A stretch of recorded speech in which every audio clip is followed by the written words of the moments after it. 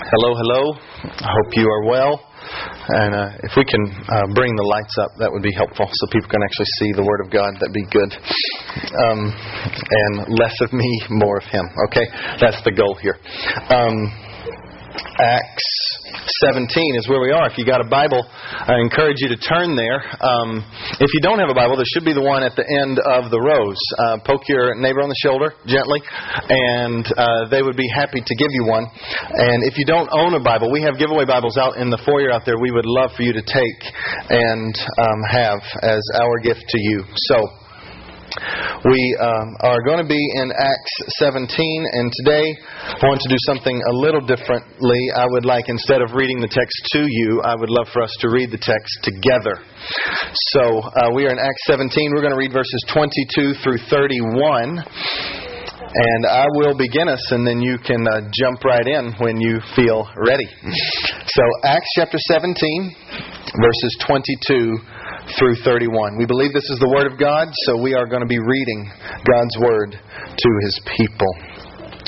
So Paul, standing in the midst of the Areopagus, said, "Men of Athens, I perceive that in every way you are very religious. For as I passed along and observed the objects of your worship, I found also an altar with this inscription, To the unknown God. What therefore you worship as unknown, this I proclaim to you. The God who made the world and everything in it, being Lord of heaven and earth, does not live in temples made by man, nor is He served by human hands as though He needed anything, since He Himself gives to all mankind life and breath and everything. And He made from one man every nation of mankind to live on all the face of the earth, having determined allotted periods and the boundaries of their dwelling place, that they should seek God in the hope that they might feel their way toward Him and find Him.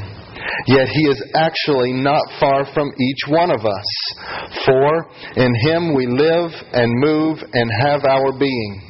As even some of your own poets have said, for we are indeed His offspring. Being then God's offspring, we ought not to think that the divine being is like gold or silver or stone, an image formed by the art and imagination of man.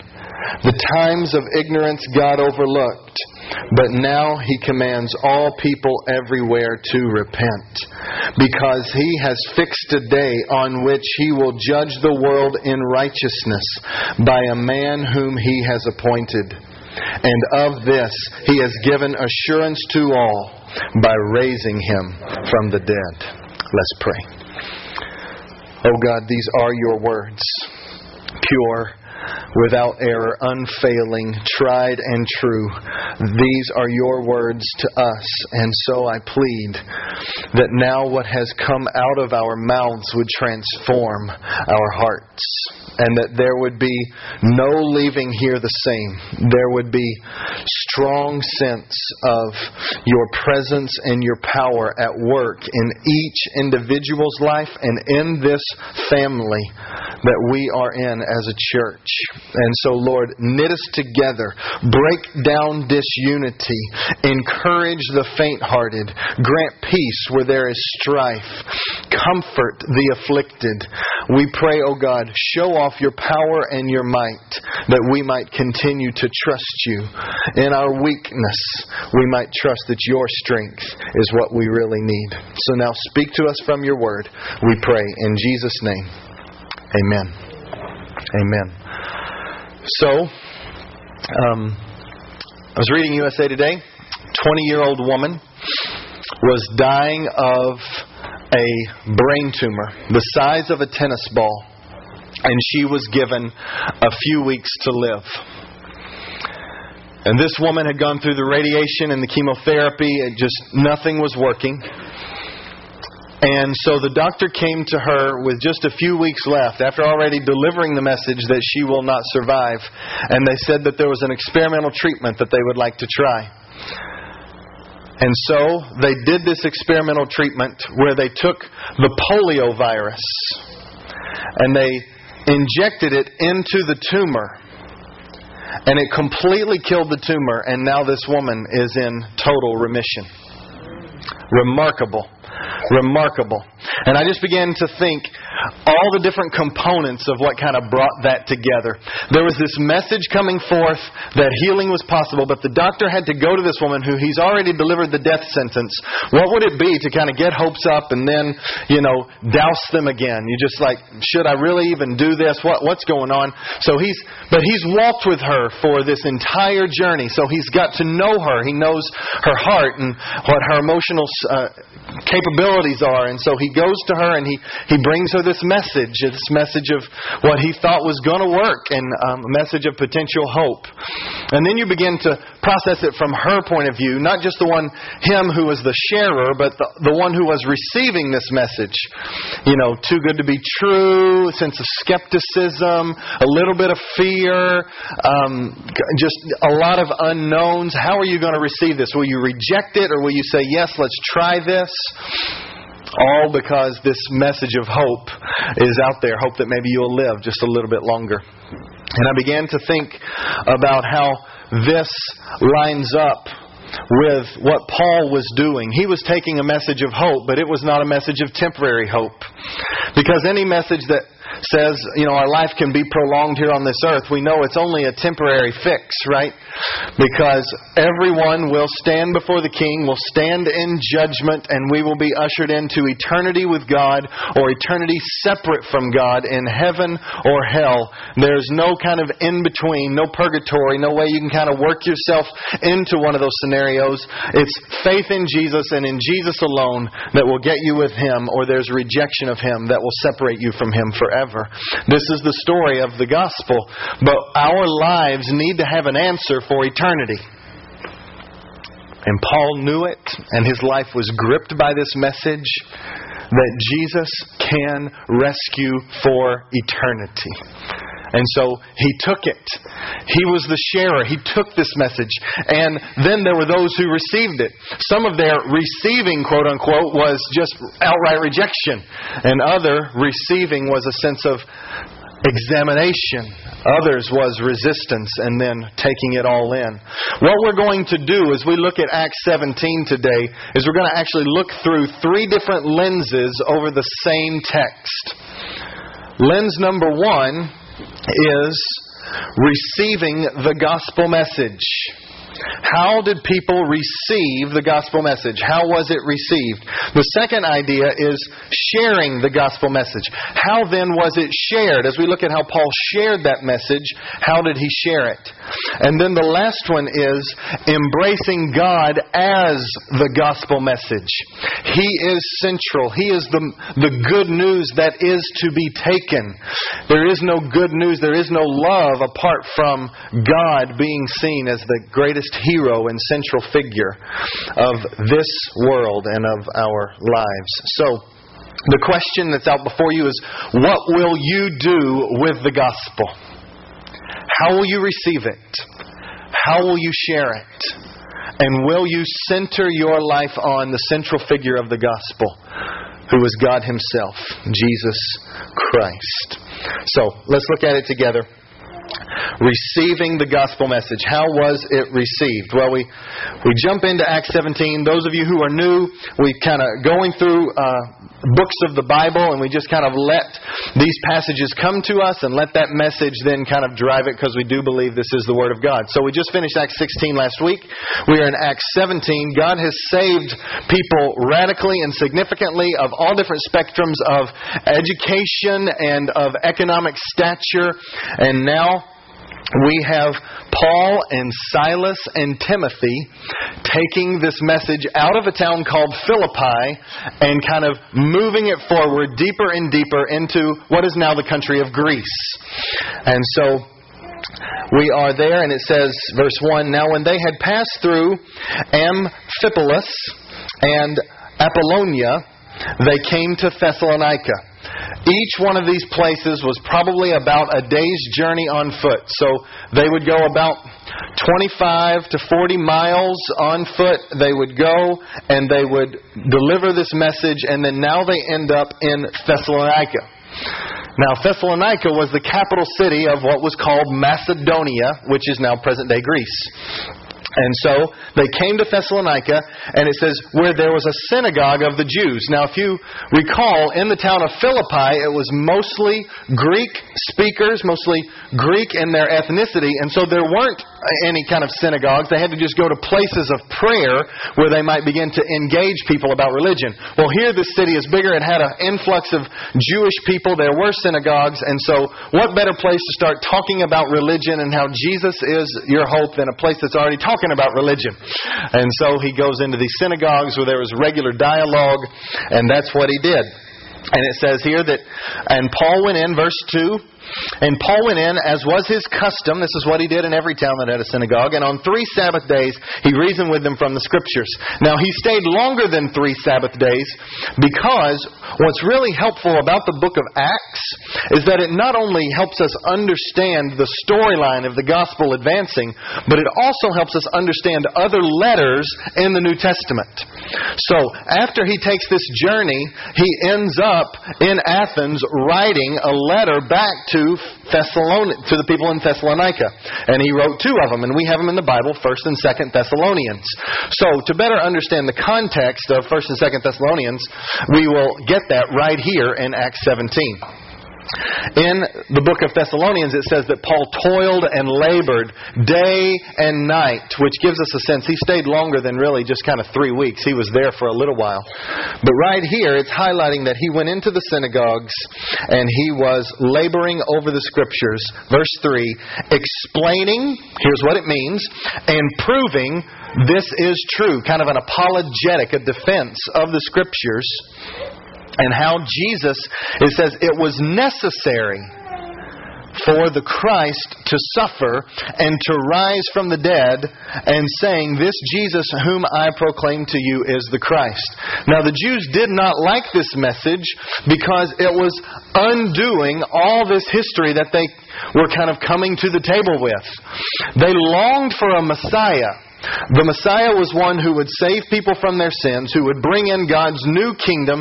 He would take all that was bad and he would begin to reverse that, and he would bring in a new heavens and a new earth eventually when all things would be made new.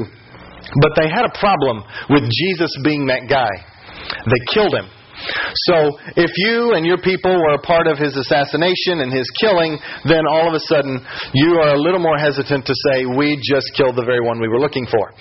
So, that's what was happening. But Paul was really persuasive, saying, this is the Christ. And it was necessary that he died. You can imagine how it goes, because we have other sermons of his, to die because you're a sinner.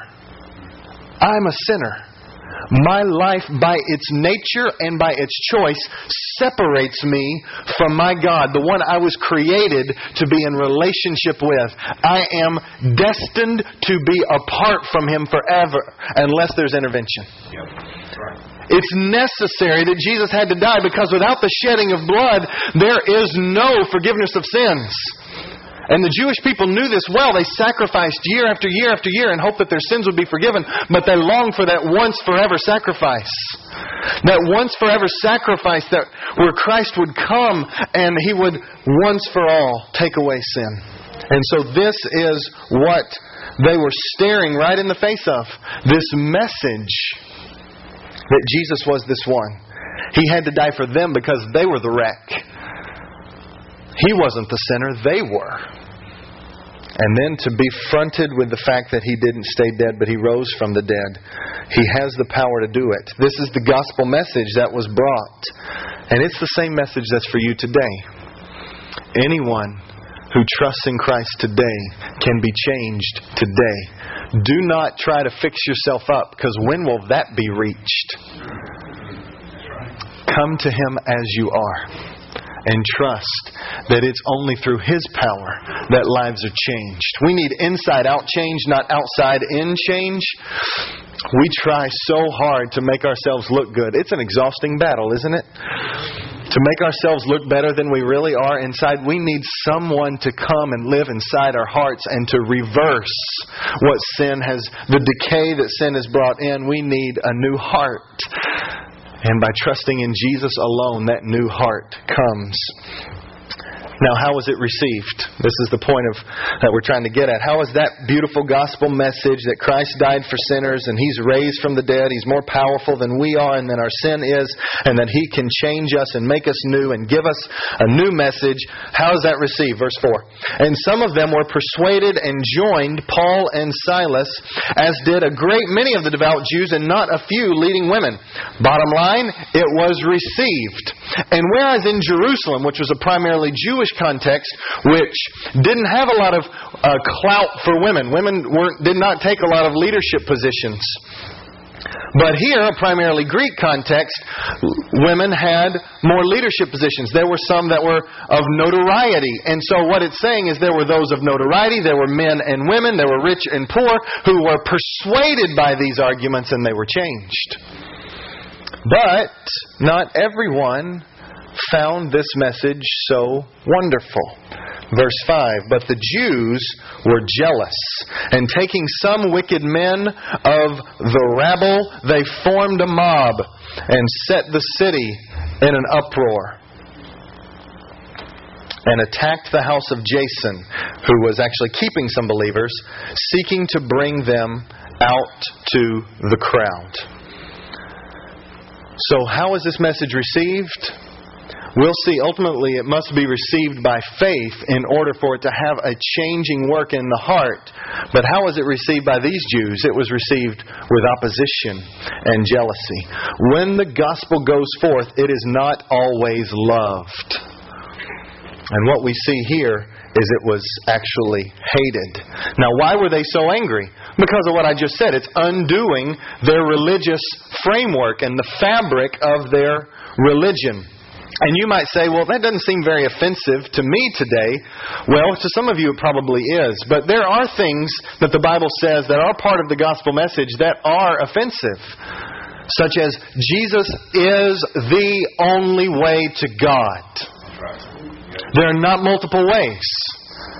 There's not ends around. This isn't some of the image that some people will say is that, you're grabbing on, we're all grabbing on to a part of an elephant, but it's still an elephant who's God. I might have the leg, and that might be an expression of my faith, and others might have this leg, and that might be Yeah, take that.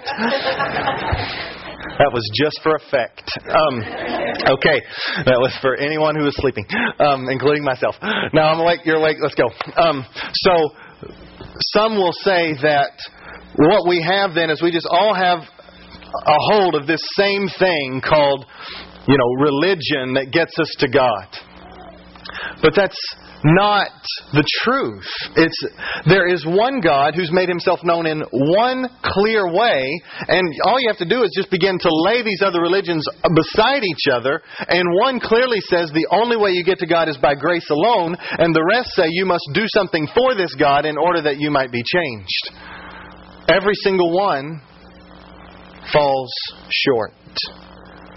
There is only one way, and that's offensive to people. What about the Bible is the Word of God? The Bible is God's Word to us. There are other, quote-unquote, Scripture type things, other books out there that are really good, but there is only one that is the Word of God. And so we have it right here. It is His Word. To some that was loved, and others you're just like, people will say, you're so narrow-minded. But I want you to know, just read it, I pray. Read it for yourself. And God begins to make Himself known through these words. And we will see, these aren't just words. These are alive words. Friends, there are many statements that you might make as you proclaim the gospel. And they will bring out opposition. Anything that doesn't smell of complete tolerance will bring opposition. And really anything that calls people to totally alter their lives and surrender it to God Himself, Jesus Christ, will meet opposition by some. And so it was met by opposition and jealousy. And that is what happens here in the Scriptures. Look at it. In the end of verse 5, they formed the mob. set the city in an uproar. They attacked the house of Jason, who was a believer, who kind of gathered everybody together, seeking to bring them out to the crowd. And when they could not find them, that means they couldn't find Paul and Silas and Timothy, they dragged Jason and some of the brothers. Heck, I'll just take anybody who believes in this Jesus and I'm going to capture them. And they took them before the city authorities and they shouted, and they just tried to get everybody against them. These men who turned the world upside down. How true that statement is. They had no clue. This was just their little city that was being rocked. But the world was genuinely being turned upside down by the power of the gospel. Still is to this very day. These men who turned the world upside down have come here also, and Jason has received them, and they are all acting against the decrees of Caesar. Yeah, they're tearing up the government, saying that there is another King Jesus. And the people and the city authorities, they were all torn up inside, disturbed when they heard these things. And when they had taken money as a security from Jason and the rest, they let them go. Basically, you give me a little bit of money, you pay this fee for all your disturbing stuff that you were doing, you pay that fee, then we'll let you go. Now, was that the end of the opposition? No, it wasn't. Because these people, it said earlier on in verse 5, they were jealous. Jealousy is a poison, and it rots the soul. James says, out of selfish ambition and jealousy, there will be, guaranteed, 100% disorder and every vile practice. Only destruction comes out of jealousy. Jealousy, they were jealous because they were losing their grip on power and influence. Paul was becoming more influential. The gospel was taking root in ways. They were losing their power. They were losing their influence. And so they were jealous. They wanted what that other person had. That's how jealousy talks. Jealousy says, why not me? Why can't I have what they have? Could be materials. It could be a position. It could be money. But it ends up in an anger against God. Why not me?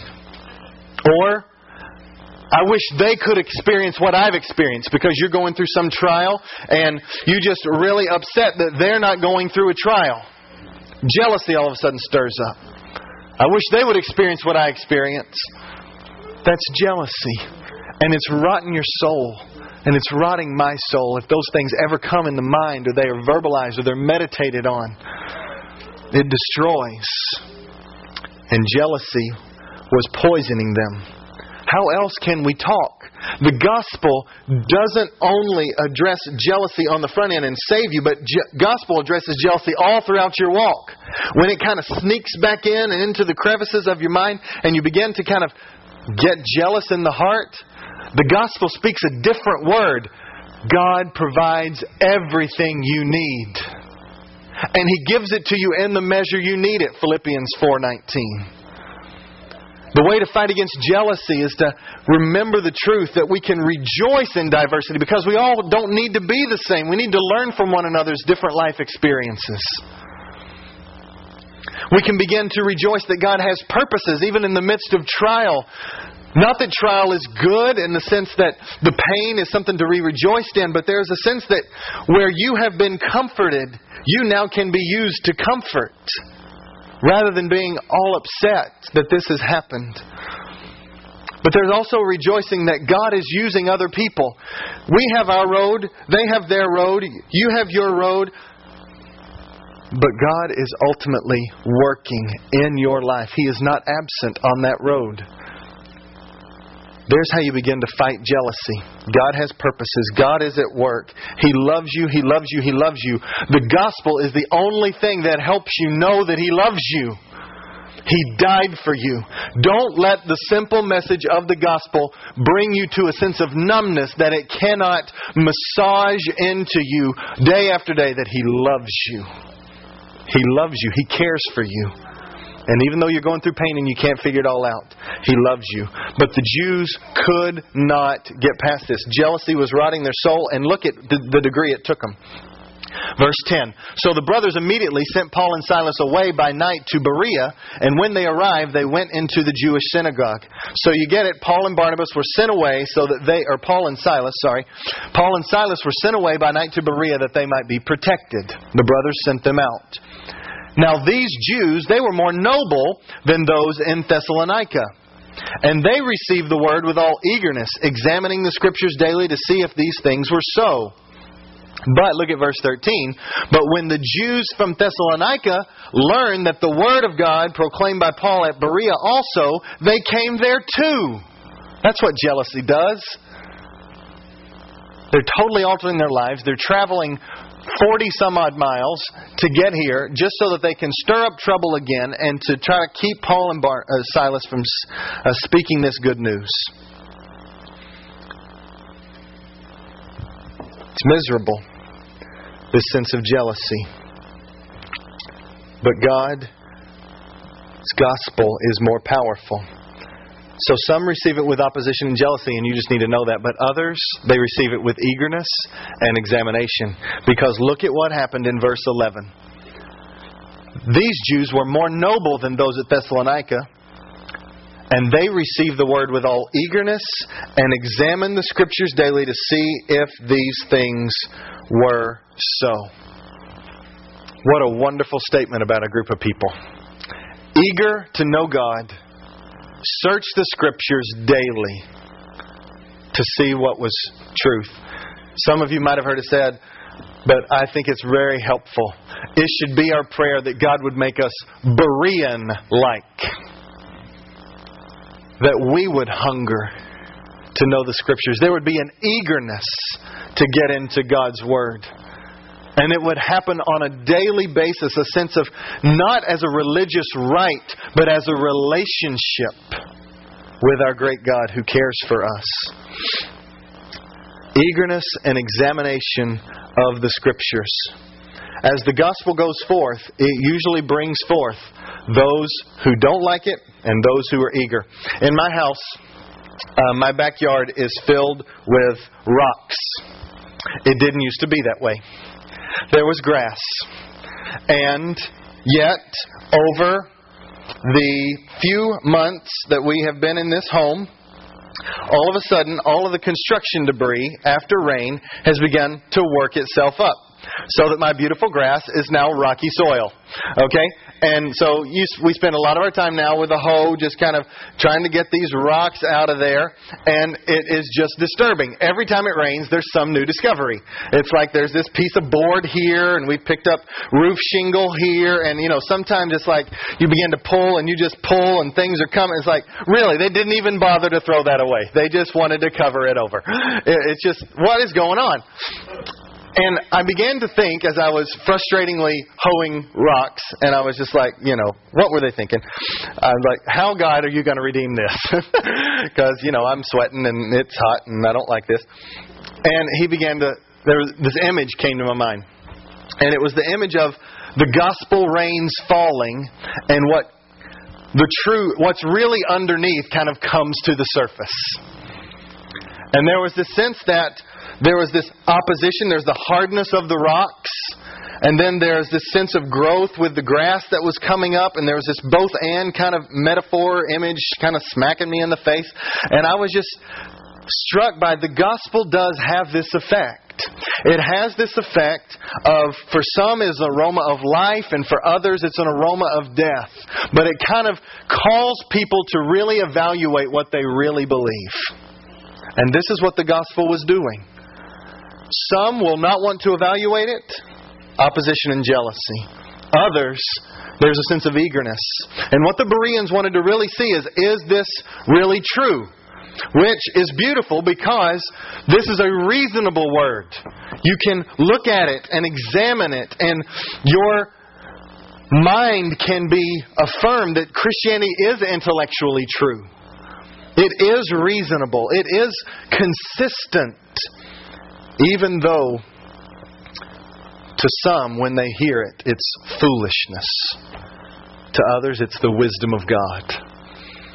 And so what we pray for is soft hearts to hear, so that as the gospel rains fall, there's a sense of examining the Scriptures. Now, for us, friends, when it comes to the Scriptures, we all have blind spots.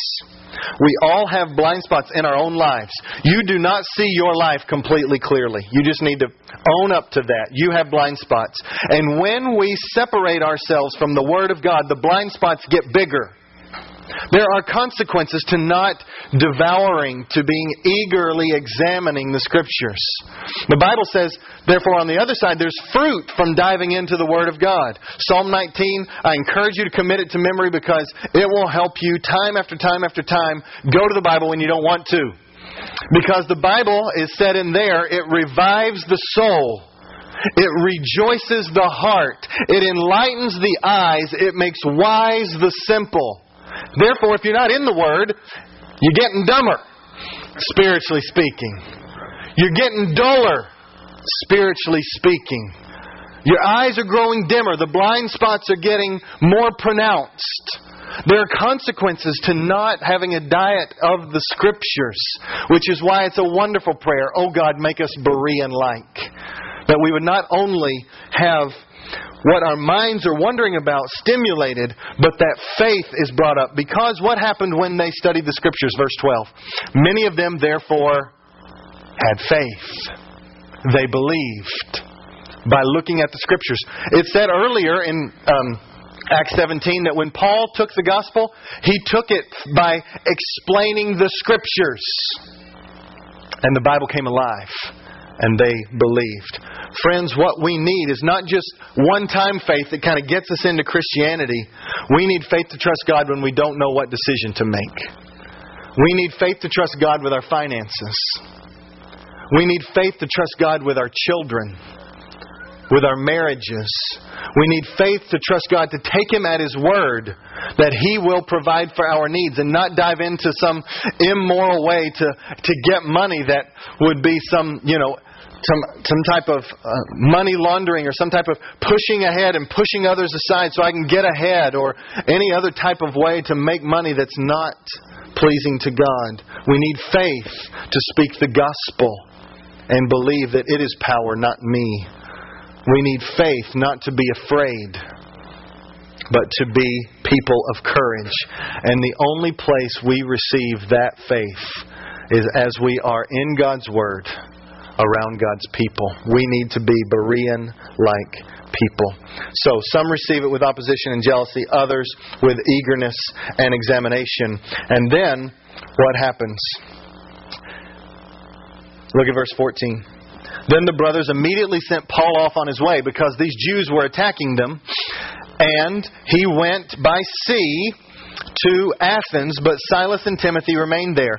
Those who took him, they took him as far as Athens, and after dropping him off, they go back and they tell Silas and Timothy, come and join him as soon as possible, because now he's in Athens, but he's by himself.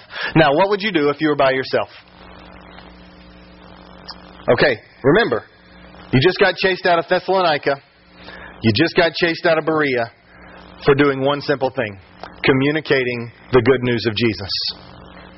Would you probably want to sit in your house and wait till the cavalry comes? A sense of, what do I do here? What does Paul do? Remarkable, driven by love. Verse 16. Now while Paul was waiting at Athens, his spirit was provoked because he saw all over the city there were idols, statues that they were worshiping. Some said there may be even up to 30,000 different statues in Athens, full of idols. And so love drove him to speak the good news. Now, as he was speaking, look at verse 18. Here's the last way some people receive it. Some of the Epicurean and Stoic philosophers also conversed with him, and some said, "What does this babbler wish to say?" Others said, "He seems to be a preacher of foreign divinities because he was preaching Jesus and the resurrection." And they took hold of him, they took him to the Areopagus, and they said, "Now why don't you teach us? Teach us what you know." They made fun of him. They made fun of him. Words can cut, and they are painful. What was it in Paul that when he was called a babbler, all of a sudden he had a sense of confidence to keep going on and share the good news with them? It's because he knew the gospel. The gospel was not just a message at the beginning of Christianity. It was a message he needed over and over, that he is accepted by God. So when somebody else calls him a name, he knows what God thinks about him. And he can look at them and he can be broken in his heart. Look at all these false gods they're worshiping. They do not know the living and true God, so how else would they act? They'll make fun of people. They'll just try to make thinking about God a sport rather than a relationship. No wonder. Oh, that our hearts would be gripped with that kind of love. And that kind of confidence.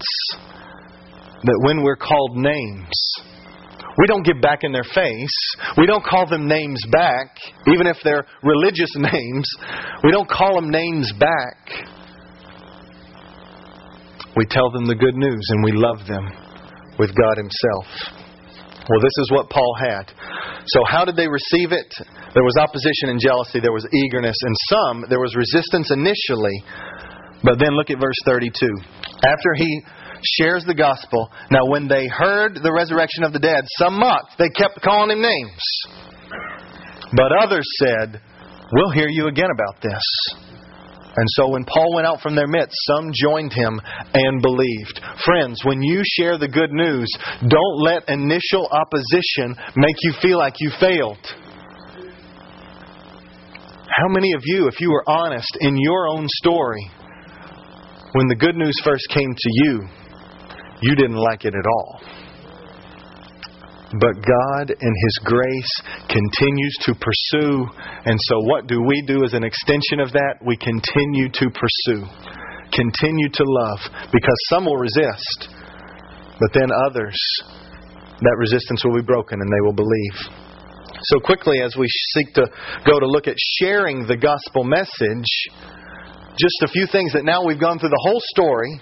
And we can just note, bullet by bullet, how did Paul go?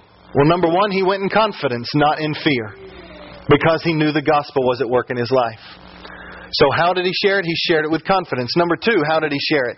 He shared it with an understanding of the context around him. When he shared the gospel with Jews, he talked a lot more from the Old Testament.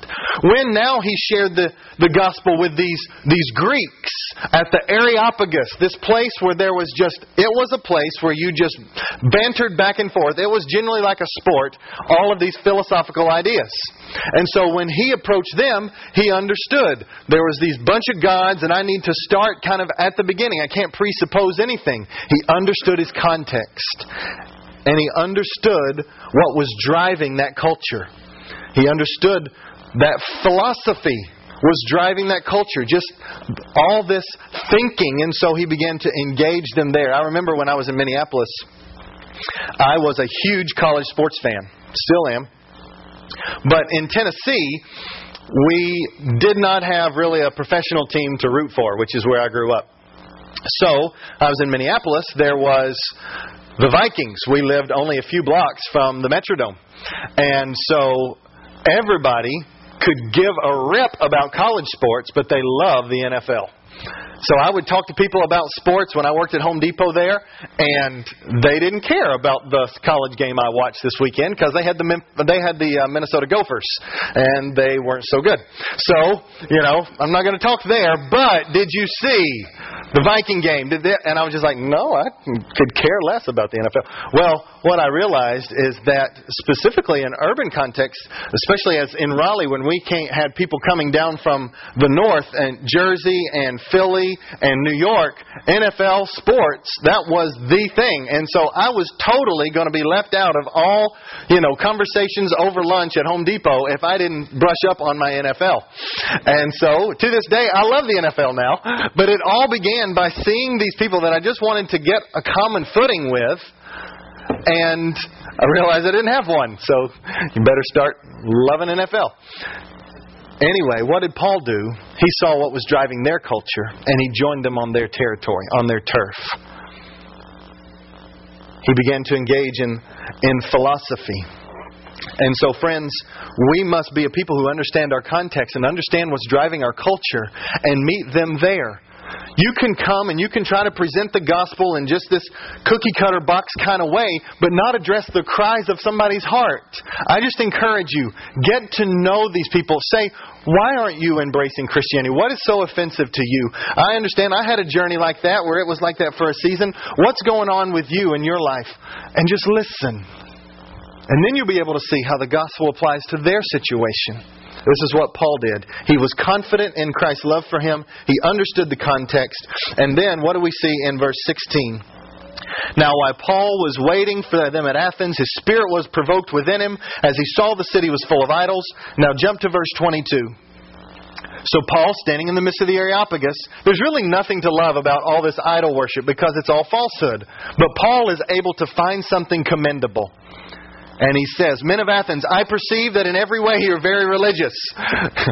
You've got more gods than I've got skin cells, but you are very religious, okay? I want to tell you you're very religious, so I'm going to meet you there and commend you for it.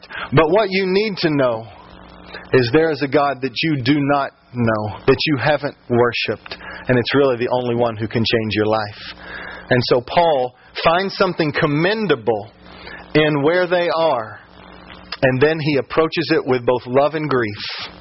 Grief that they are so broken. And love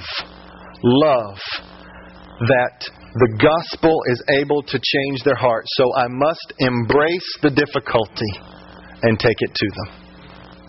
It's going to be hard. It's not going to be easy. You're going to be in awkward situations when you talk to your neighbor about the gospel. One guy used this phrase and I just loved it. We have to embrace the awkward. Okay? Just embrace it. It's going to be that way. Ask a neighbor how you can pray for them. Engage them about where do they find significance and hope and purpose and love. Because when you love someone, you must give them God ultimately. Meet their needs, listen to them, but we must give them God. And that's why this last one is here. We must embrace God as the gospel. When Paul gives them love, he gives them God. That's why I wanted you to read it out loud. You read truth after truth after truth after truth about God. And you read it out loud. And I'm just praying that God would rivet the heart with it. Because here's this God. I summarized it in just one sentence. These are all the points. And I'm not going to go through them like points. They're just a sentence. Our all-powerful God, creator of all things, is not needy. But He is all wise. He is all satisfying. And He is all loving. Look at how it pops off the page with the message that Paul gave. Our all-powerful God. The God who made the world and everything in it. That's power. He's Lord of heaven and earth. Everything that you can see down, everything that you can see up, He is Lord over it. King over it. These Epicureans, they didn't think there was anything over anything. Matter was eternal. It was all kind of a level playing field. And now he's saying, no, there is one true God, and He's over everything, and therefore you must submit your life to Him. And He does not live in temples made by man. Our God is not homeless. He's not looking for a place to live in the sense that He doesn't know where to go. And He needs us to make buildings. And you know, we at TCC, we tested that theory of whether God really can meet anywhere. Because in our first 4 years, we had 9 locations. We used to say, if you can find us, you can worship with us. We met in community centers. We met in gyms with no air condition. We met in theaters. We met in what is now Beasley's Chicken and Honey, which was a condemned building at the time. Our kids were doing nursery among people who were homeless and didn't have a place to stay. I mean, we had all kinds of things. And you know what? God met us. Every single place. Because our God is not constricted by place. Our God lives in our hearts. That's why we have hope of change. That's why we come together, is to benefit from a God who has made His home here and changes us from the inside out.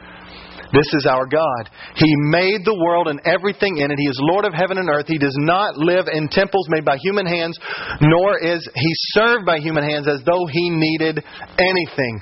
You don't serve a needy God. He is not in need. You can't control Him, nor should you. You can't manipulate Him. You can't add to Him. There is no deficiency in Him. He has no needs. Therefore, He can supply all of yours. Have you ever thought, man, how is there going to be peace in this relationship? If He can speak the mountains into being, He is more powerful than the strife that's happening in your marriage or with your kids or among one another. This is incredibly practical to see our God as all-powerful and not having any need at all. He is not needy. And so He can supply all of yours. Wisdom for decisions, He can give it to you. Love for the unlovely, He can give it to you. Freedom from bitterness, He can do that. Overcoming pornography or overcoming addiction, He can do that. Our God is the creator of all things, including you. You're dependent upon Him. He is dependent upon no one. And He is the provider of everything. This is our God. And so, friends, we sang it over and over. Come to me. Carry your burden to Him. Run into His arms. You don't do for Him. He works and does in you, that then you might love well. One way to express that He is not needy and we are dependent is just to continually be a people of prayer. Prayer is our constant declaration. He is the creator of all things, and we are needy. So our God is all-powerful. He's not needy, but He's all-wise. Look at verse 26. From one nation of mankind to live on the earth, to live on all the face of the earth, having determined allotted boundaries of their dwelling place. Our God is wise and knows where we should live. And He sets our boundaries. You live where you live. This is the very tension we talked about last week. You lived where you live because you chose to live there. Some you wanted to kind of live there, but you really didn't want to live there. Others you really want to live there and you love where you live. But you are where you are ultimately. According to this text, yes, it was your decision and you're responsible for that decision. But ultimately, that is established by God. So where you live right now, God has you there for some reason. I don't know the time. He knows the time. I don't know the where. He knows the where. But where you are is where God has you. He is in control. That's what this says, right? Determined, allotted periods, time frame, and the boundaries. Your property will go this far and no further. You will live here. He loves you. He cares for you. He is all-wise even when we are not. So we must get close to Him. And He is all-satisfying. Look at verse 27. That they should seek God and hope that they might feel their way toward Him. The temptation would be, if God is so good and wholly other and so big, He doesn't want anything to do with us who are so small. There couldn't be something further from the truth. He has created all things that all things might exist for Him. You were created for Him, that you might seek Him and find Him. To those who are insecure, those who struggle with a constant sense of failure, those who are fragile in their hearts, know this: God wants you. He loves you. He doesn't focus on your failures. He doesn't want you rehearsing those. He wants you seeking after Him. Do you see the difference? Focusing in on how bad you are, or an active pursuit of who God is. One gives life, the other one just makes you miserable. As you seek God, He will expose certain things that need to change, but He will help you and He will grow you. Seek after Him. He wants you to know Him, and ultimately, He is the finder. He is the one that grips His people. He is the one that will care for you and take you where you need to be.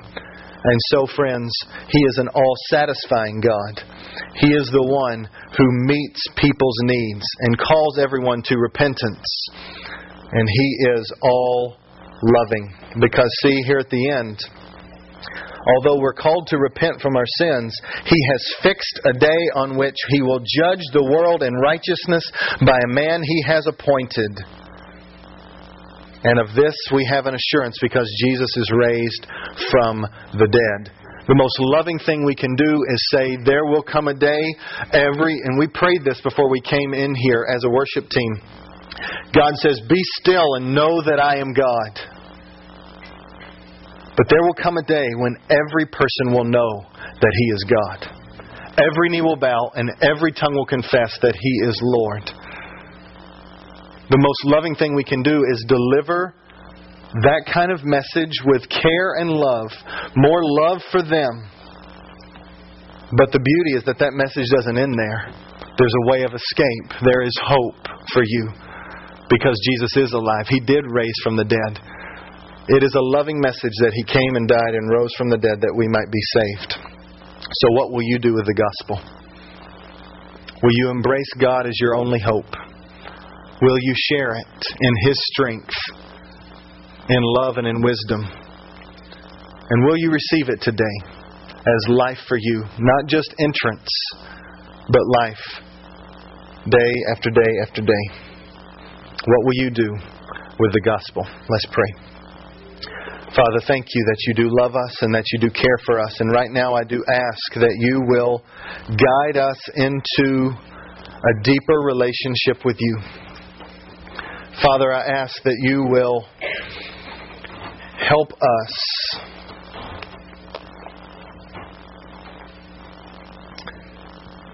us to know You.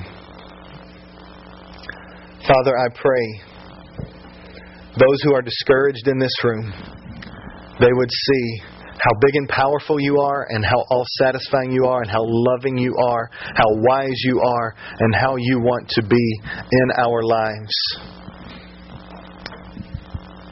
Alleviate discouragement. For those who need comfort, God, I pray,